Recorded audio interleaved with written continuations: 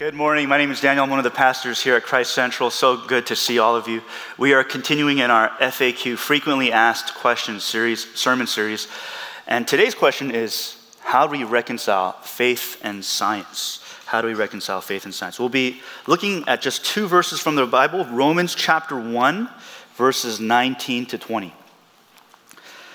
You can turn to your Bibles, turn to your apps. We'll also have it projected overhead. Romans chapter 1, verses 19 to 20. May God, the Holy Spirit, bless the reading and the preaching of his word. Verse 19, for what can be known about God is plain to them, that is mankind, because God has shown it to them. For his invisible attributes, namely his eternal power and divine nature, have been clearly perceived ever since the creation of the world in the things that have been made. So they, mankind, are without excuse. This is God's word. How do we reconcile faith and science? I don't know who submitted this question. This sermon series is taking questions submitted by our members, and we're tackling them one by one. But I don't know who submitted, but I want to thank you for submitting such an easy question. This is so easy. This will probably be the shortest sermon in Christ Central history, probably about 7 minutes or so, because it's just that easy. Of course, I kid. I'm joking to the utmost. We could talk about. There's a lot we can talk about. There's whole books and books and books written about the relationship between faith and science. I hope that I can do this justice for us today. And certainly there's a lot of discussion to be had afterwards, a lot of further research, a lot more we can do. Hopefully we can at least just start that conversation through some of the topics brought up today. And certainly we're going to get a little bit academic today, so please brace yourselves for that one as well. Put on your thinking caps for that. But to address this question, how do we reconcile faith and science? We'll just be going through three motions, starting with A words. First, we're going to address the assumption embedded into this question, the assumption, and then attempt.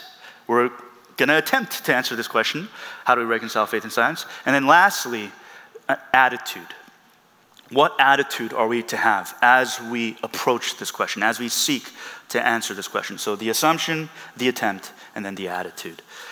So first, the assumption within the question. I don't know why, but I tend to be quoting Nacho Libre a lot in my messages these days.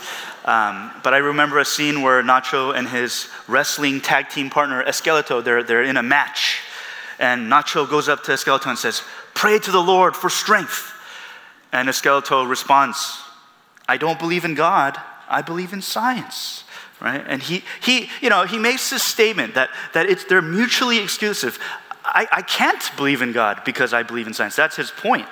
Right? And maybe that's not the assumption of the person who submitted the question, whoever you are out there, but certainly that's a very popular assumption in our culture, in the world around us, that faith and science somehow are at odds, that they're mutually exclusive, that you can't have both.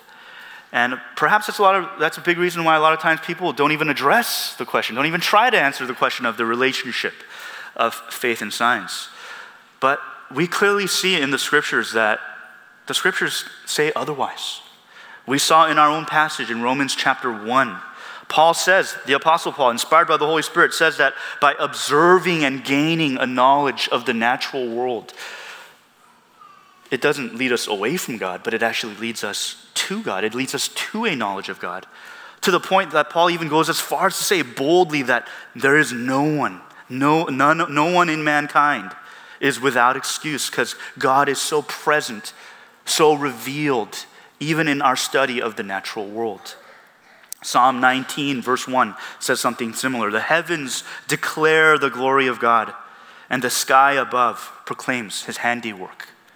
The psalmist's point, of course, is simply all of creation, all the heavens, the skies, everything. They're just crying out the glory of their Maker.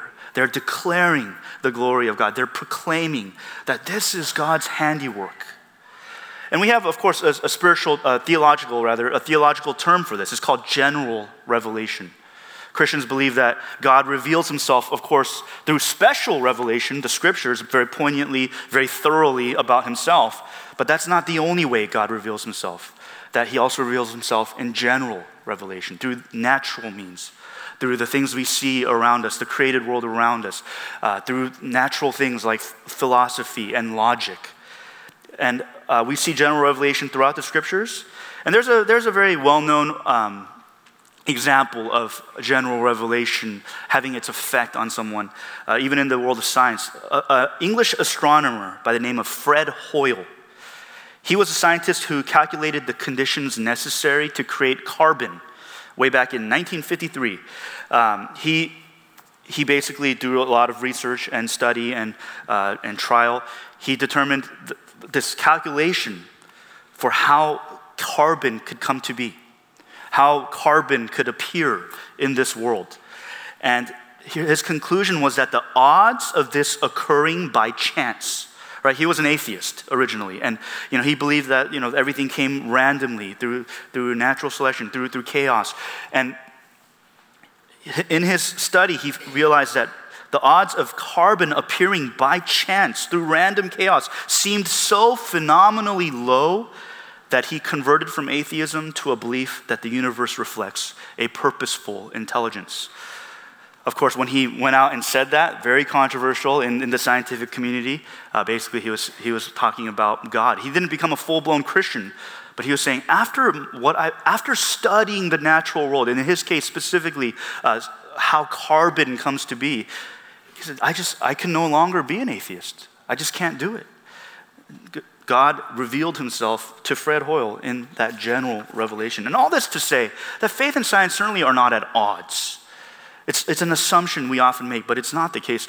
And of course, if we equate science with a completely naturalistic worldview, a completely materialistic worldview that makes no room for the supernatural or the spiritual or for God himself, if that's how we define science, then of course they're not compatible. But science is not a one-to-one equation with a naturalistic worldview. There is room for compatibility because we define science simply as the study of the natural world, the study of the natural world through testing and observation, and it does not equate a naturalistic worldview.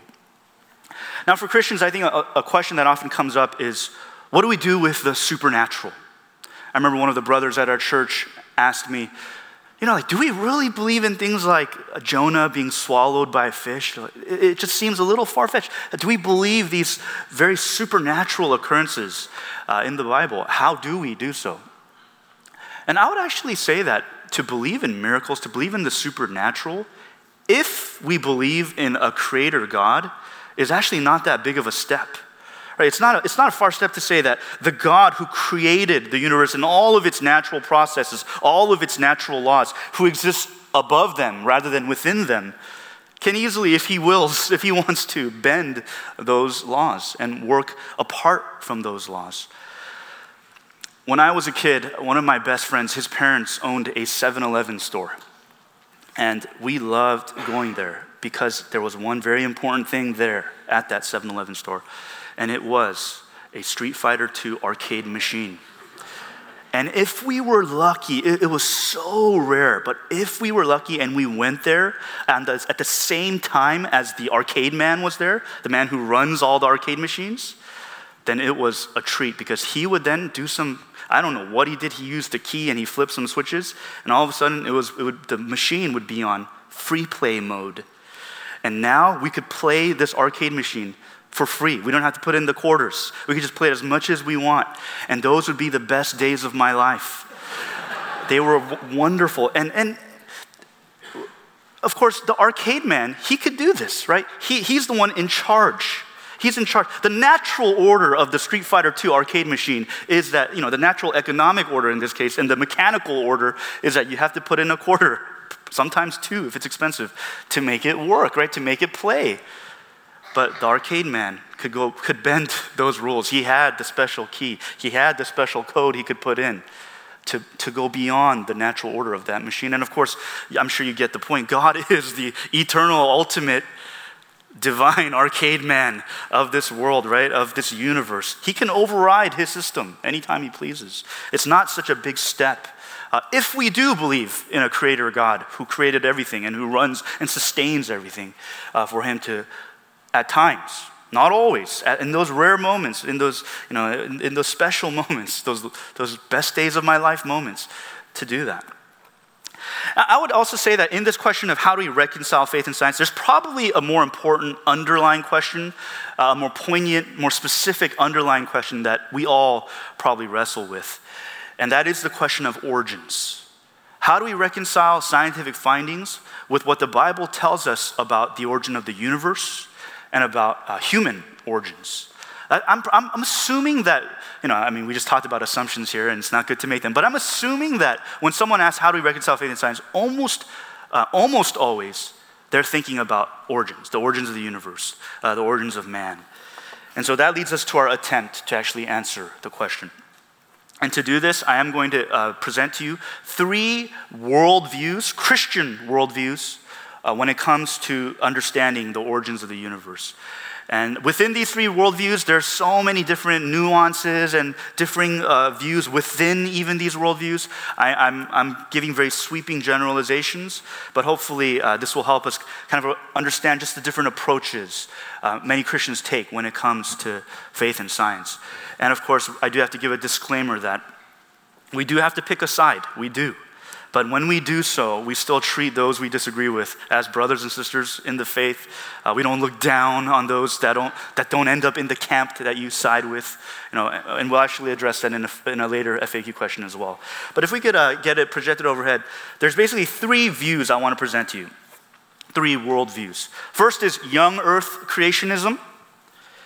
Young earth creationism, and I'll just tell you all 3. Young earth creationism, old earth creationism, and theistic evolution. And we'll tackle them one by one. Young earth creationism, typically, they have a completely literal reading of the creation accounts in Genesis. Completely literal. So therefore, they view the days of creation in Genesis 1, right, the 6 days of creation. They view them as literal 24-hour time periods. They, of course, naturally view Adam and Eve as historical people that actually existed. And they typically try to date the earth using the Bible and the data we see in the Bible to about 6,000 to 10,000 years old, that the earth is between 6 to 10,000 years old. One notable young earth creationist is Ken Ham. He is he runs the Creation Museum, and he also runs the organization Answers in Genesis, which also has a very prolific website. And I would say most of the time, if you ever Google questions related to faith and science, most of the time, the answers you'll find are from young earth creationists. They got their Google game down. They're very present on the internet. So that's young earth creationism. Next, we have old earth creationism, sometimes referred to as progressive creationism. And for them, they have not a completely literal reading of the creation accounts, but an essentially literal reading. So they're able to make room for literary devices, figuratism, imagery, things like that. They typically do not view the creation days as literal 24-hour periods. However, they do view Adam and Eve as historical people, real people that existed on this earth. And they typically deny the ability to date the earth. They don't say that the Bible tells us that the earth is old, but they tell us the Bible doesn't tell us how old the earth is. And then therefore they're old earth creationists more because of scientific findings. 2 prominent, notable old earth creationists are professors by the name of C. John Collins and Vern Poythress. They both actually have very good books on the relationship of faith and science as well. So if you want to do some further research, you can look them up. So that we have young earth creationism, old earth creationism. Stay with me. I know it's a lot of information. And lastly, we have theistic evolution, evolutionary creationism. These are brothers and sisters who are believers. They believe in God. They believe in the Bible. But they do believe in that God used macroevolution in his creation. Now, of course, we're not talking about microevolution here. Everyone believes in microevolution within a species, but they believe that God used macroevolution, evolution from species to species within his creation. They typically view creation account and the days of creation as well as Adam and Eve as all symbolic. And one prominent theistic evolutionary creationist is Francis Collins. He's a Christian biologist who was actually one of the leaders in the Human Genome Project. I'm sure we all know about that. It's not a Christian organization, the Human Genome Project, but he was a prominent leader in that. So we have all three. Hopefully I didn't put you to sleep with this, but I want to say, take a moment, look at these three.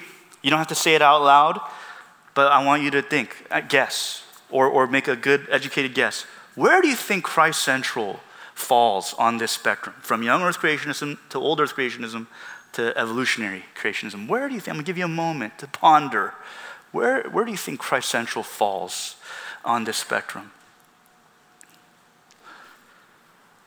Okay, I'll give you the answer. I know the suspense is killing you. The answer is we typically fall on old earth creationism. All of our pastors typically have old earth creationist views.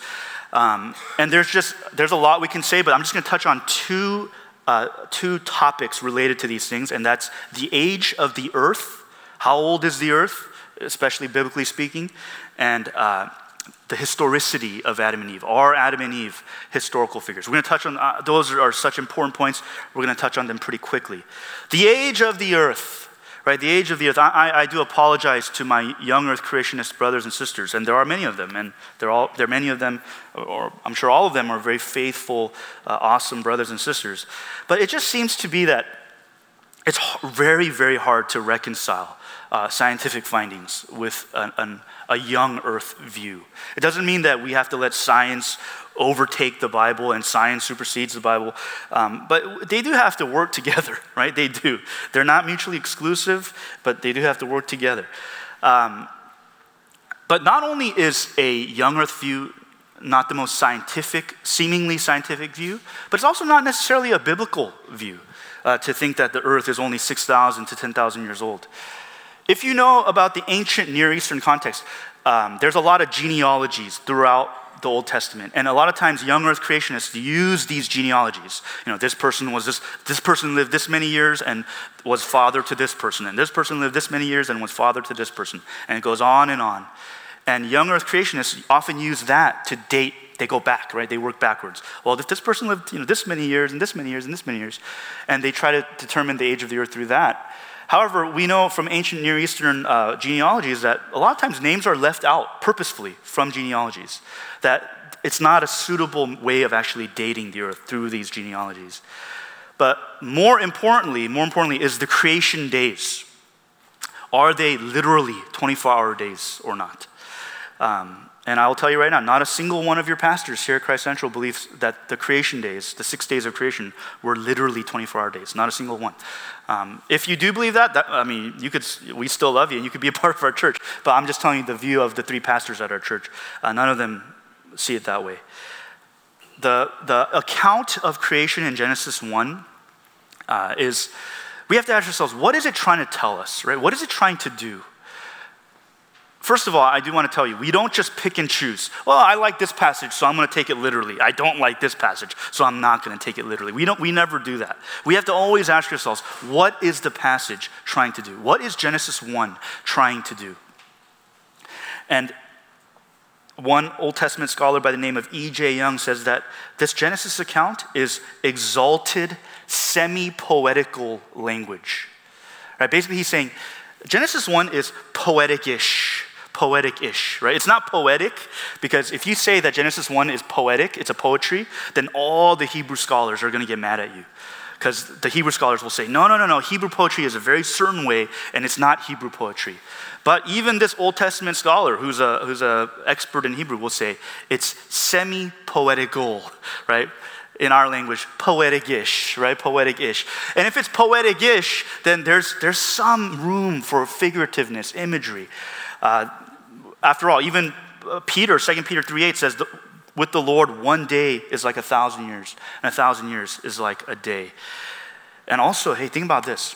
I'm going to pop quiz y'all, so I'm going to put you on the spot to get your attention. What did God create, or rather, what day did God create the sun, moon, and stars? You don't have to answer it out loud, because I don't want you to be embarrassed if you say the wrong day. But what day did God, in the creation account, what day did he create the sun, moon, and stars? Keep it in there. day 4, right? He created the sun, moon, and stars on day 4. And actually, in Genesis 1:14, God actually says straight up, let there be lights in the heavens to separate the day from the night, the sun, moon, and stars, and let them be for signs and for seasons and for days and for years. God himself literally says, I'm going to put the sun, moon, and stars in the sky, and this is going to be now how we can separate, this with time, how we can actually have days, right? This is actually how we're going to have seasons and years. And the funny thing, important thing, the interesting thing is that it's on day 4 that he creates days, in a sense. He creates the sun, the setting of the sun and the rising of the sun to differentiate days. So what happens to days 1, 2, and 3? Were those days too, right? Were those 24-hour days if we didn't even have the separation of days yet? Once again, another figurative thing to consider. And then lastly, we have the framework view. If we could put that up. This is the last real nerdy thing you'll get today. The framework view of creation. Made famous by, or at least one of its most well-known proponents is a professor by the name of Meredith Kline, who was a professor at Westminster Seminary. And he as well as others, notes that if you look at the days of creation, it has a very interesting pattern. There's this interesting correlation between day 1 and 4, 2 and 5, and 3 and 6. As you can see, there's on day 1, there's light. Just generally, God says, let there be light. But it's day 4 that specifically he says, let there be sun, moon, and stars. Day 2, sky and water, the skies and the seas. And then day 5, it's the inhabitants of the skies and the seas, the birds and the fish. Day 3, land. Day 6, the inhabitants of land, the land animals, and of course, men. And we see this interesting pattern, right? It's not, he doesn't say, I'm going to create light, therefore I'm going to create the sun, moon, and stars. I'm going to create sky, therefore I'm going to create birds. He first does the backdrops first, day 1, 2, and 3, also known as the kingdoms. And then he creates the inhabitants of the kingdoms, 4, 5, and 6, or also known as the kings of these kingdoms. All this to say, there's this clear literary device here that perhaps, of course this is a hypothesis, perhaps that the aim of Genesis 1 is not to give you a very thorough, chronological, scientific, here are the 24-hour days and everything that happened in these days, but perhaps in a very literary, even beautiful way, in a systematized, structural way, they're just simply communicating. God created the world. God created the universe. And it's using even poetic-ish language to do that. And if that is the case, then we're not bound to these 24-hour days. So that's the age of the earth, right? If they're not 24-hour days, then we can't date the earth, and the earth can be very old, right? These can be ages. Who knows how long these periods were? We just quite simply don't know. We don't know. Secondly, the second big issue is the historical nature of Adam and Eve. Are Adam and Eve really historical people? Did they actually exist? And the answer for this one is a lot more simple. We don't need any slides for this one. Quite simply, we believe that there was a historical Adam and Eve because the Bible speaks of them as historical people, and not just Genesis 1, or rather, not just Genesis 2. We see in other parts of scriptures, other parts that are meant to be taken very literally, from Apostle Paul, who speaks very plainly, or from genealogies of Jesus in Luke chapter 3. Adam is named simply as a real historical person. In Luke 3, we give the genealogy of Jesus, and we see, this person was this person's father, and this person's father, and we see all these historical people, and it ends up with Adam. And it doesn't really seem to make sense if Luke, who was an intellectual person, thought Adam was a symbolic, figurative person, but he puts him in this genealogy. More importantly, Romans chapter 5 and 1 Corinthians 15, Apostle Paul, he speaks of Adam very much as just a historical person. And he makes a very, very important point when he compares Adam to Jesus.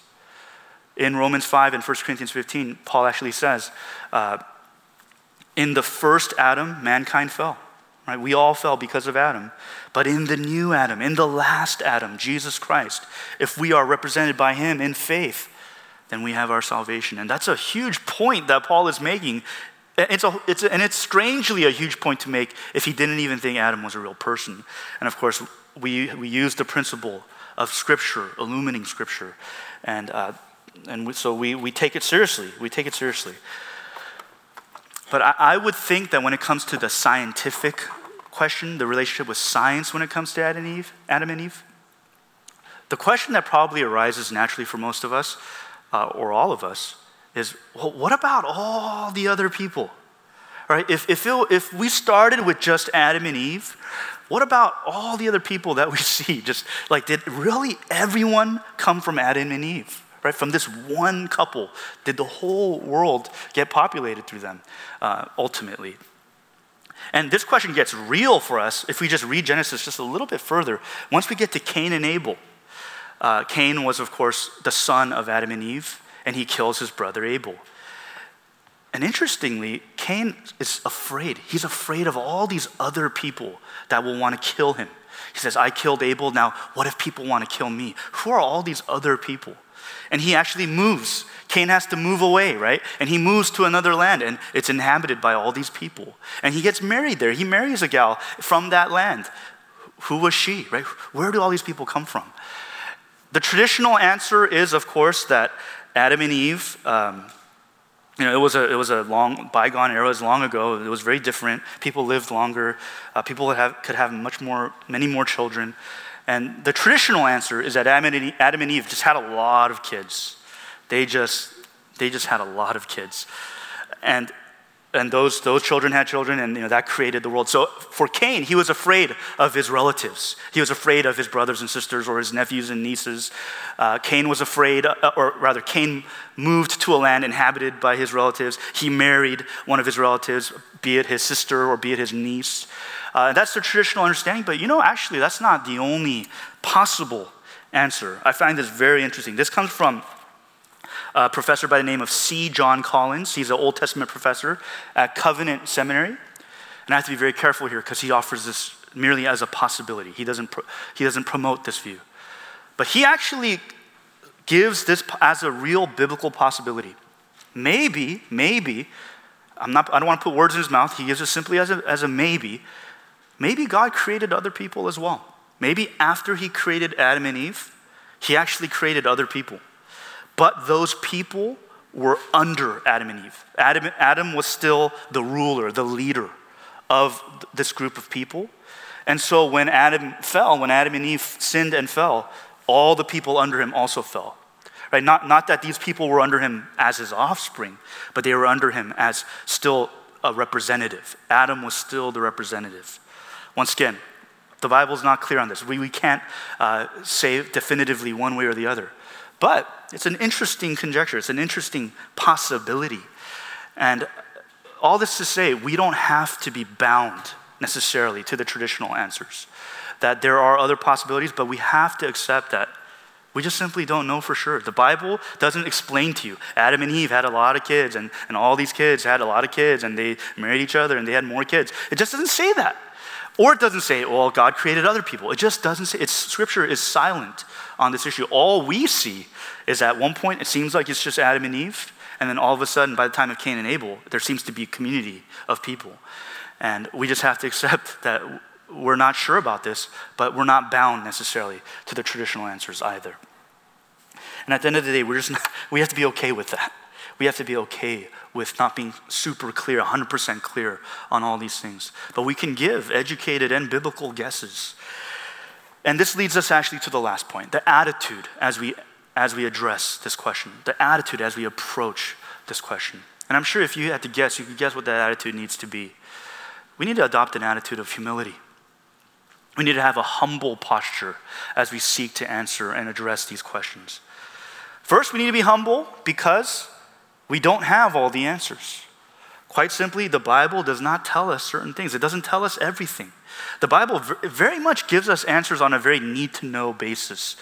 And naturally, we have to accept that the Bible is not a science book. Right? It's not trying to tell us all these scientific, thorough processes that our modern scientific sensibilities demand. Right? The Bible's not trying to do that. It's making theological points about who more so than the hows. And so in that sense, we do agree with Homer Simpson, right? In that sense, when he, in a moment of panic, he flips through the Bible and he says, this book doesn't have answers, right? Hilariously offensive, right? But to a certain degree. If we're asking questions that the Bible isn't trying to answer, then we're not going to get the answers. How old is the earth? The Bible doesn't try to answer that question. We look at other general revelation to see that.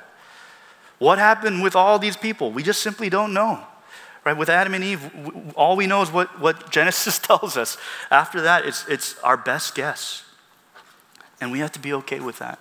And we also have to be humble because we accept that. Because we accept that it doesn't tell us everything with certainty. It makes us careful about what we affirm and what we deny and the degree of certainty with which we do that.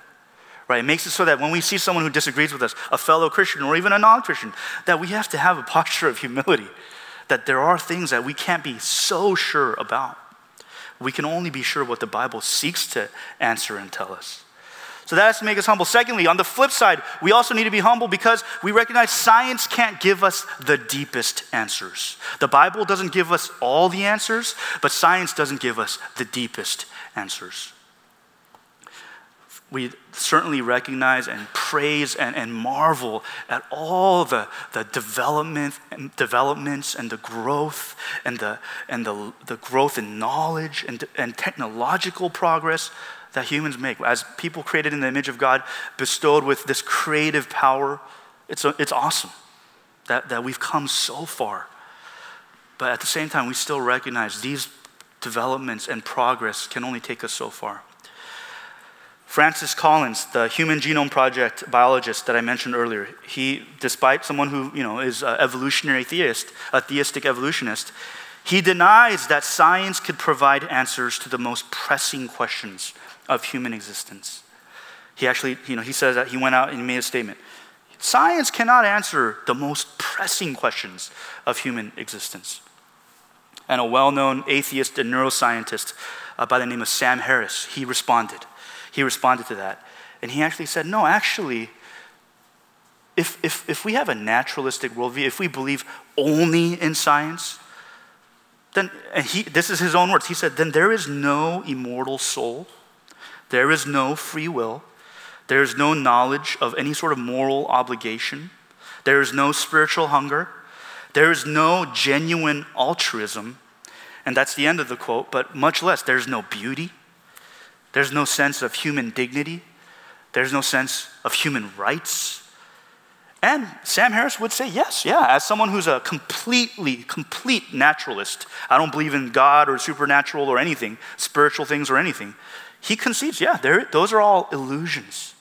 Those are all products of natural selection. They only remained in our DNA. The sense of altruism and the sense of being good to other humans, human dignity and morality. We only have that because our ancestors, the ones who survived, had that. And it's all just a product of natural selection.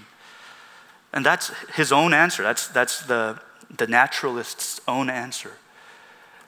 And I don't know about you, but when I look at my own experience just as a human, my human experience, I just can't buy that. I can't buy that. My sense of morality, my sense of human rights, my sense of human dignity, my sense of beauty, my sense of the fact that there is a morality, that's simply an illusion. That's simply just a product of our natural selection. That at the end of the day, Sam Harris would concede that ultimately it's not real. And I would dare to say that all of our experiences, all of the deepest longings and experiences and desires of our hearts quite simply tell us otherwise. They quite simply tell us otherwise. They tell us that there is a God who made us and gave us these hearts with these sorts of understandings of morality and beauty and human dignity. That we can't deny that because that's how we were made.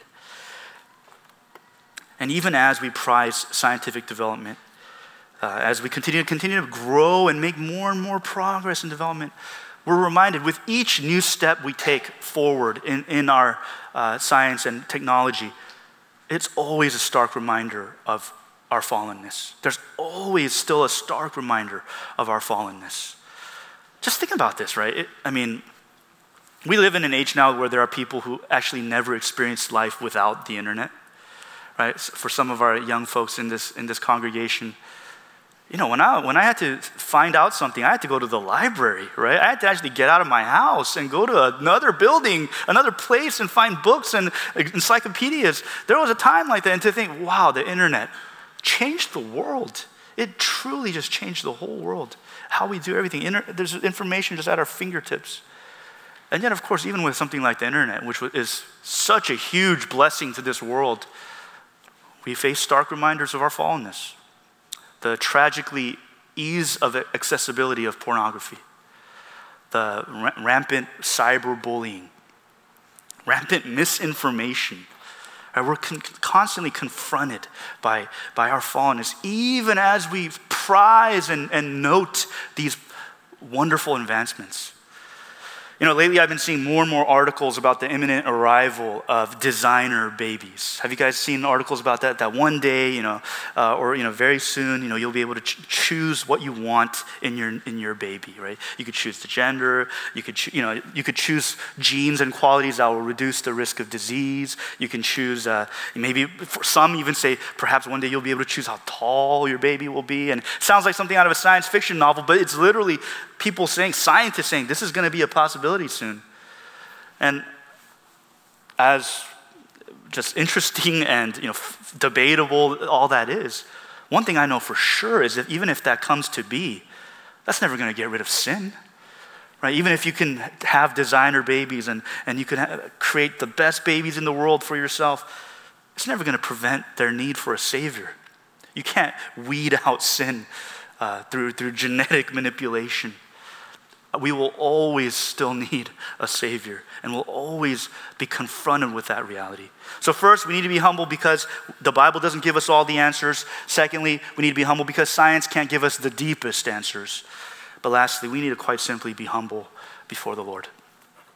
We need to be humble before the Lord.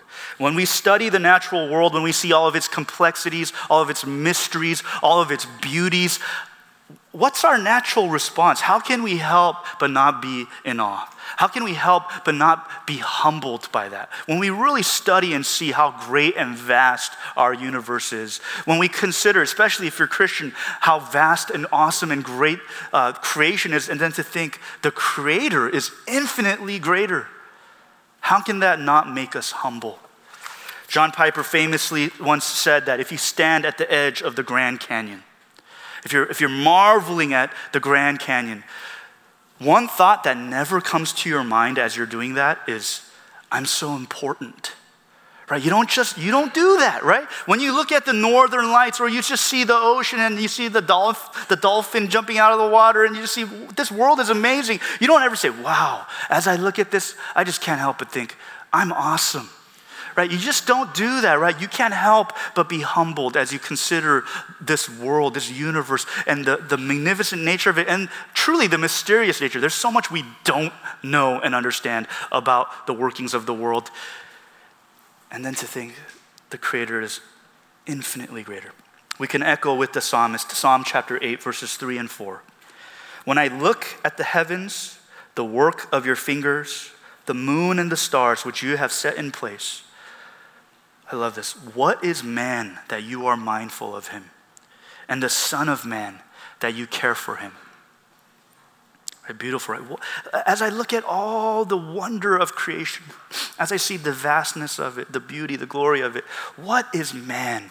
God, what is man that you're mindful of me? Who am I that you're mindful of me? And that's the most humbling part, that God, the creator of the universe, would be mindful of you and me. That he would care about you and me. That even though he made us and he doesn't need us, he would actually love us to the point of entering into his creation. He saw his creations ruin his creation. He saw the creatures of his creation ruin it, mess it up with sin and suffering. But he would love it so much that he would step into this spoiled, stained creation. It's that illustration of the author writing himself into the story. But this author didn't write himself into some nice, pleasant story, some feel-good story. This author would write himself into a story filled with sin and suffering. This author would write himself into the story filled with betrayal and hatred, and ultimately he would go to a cross by entering this story. Would that be what causes humility and wonder in our hearts? I love the line from a song called "Till I See You" from Hillsong. It goes like this, speaking to God, praising God. You are the voice that called the universe to be. You are the whisper in my heart that speaks to me.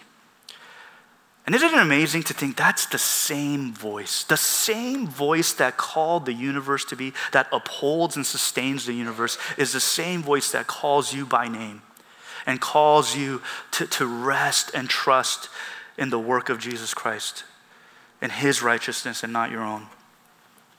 When it comes to the question of reconciling faith and science, we need to be humble. We need to be humble. We need to be humble because we have to admit we don't have all the answers. The Bible doesn't give us all the answers. We need to be humble because we also recognize even with the greatness of our human achievements, science can't give us the deepest answers. But most importantly, we need to be humble because the Lord gives us the most important answer. The answer to sin and suffering and death. And he would answer that with himself, by giving up himself. He would answer that by becoming treated like a sinner on the cross, by experiencing suffering and death on that cross, so that he could redeem his broken creation and make it whole again for you and for me. Let's pray.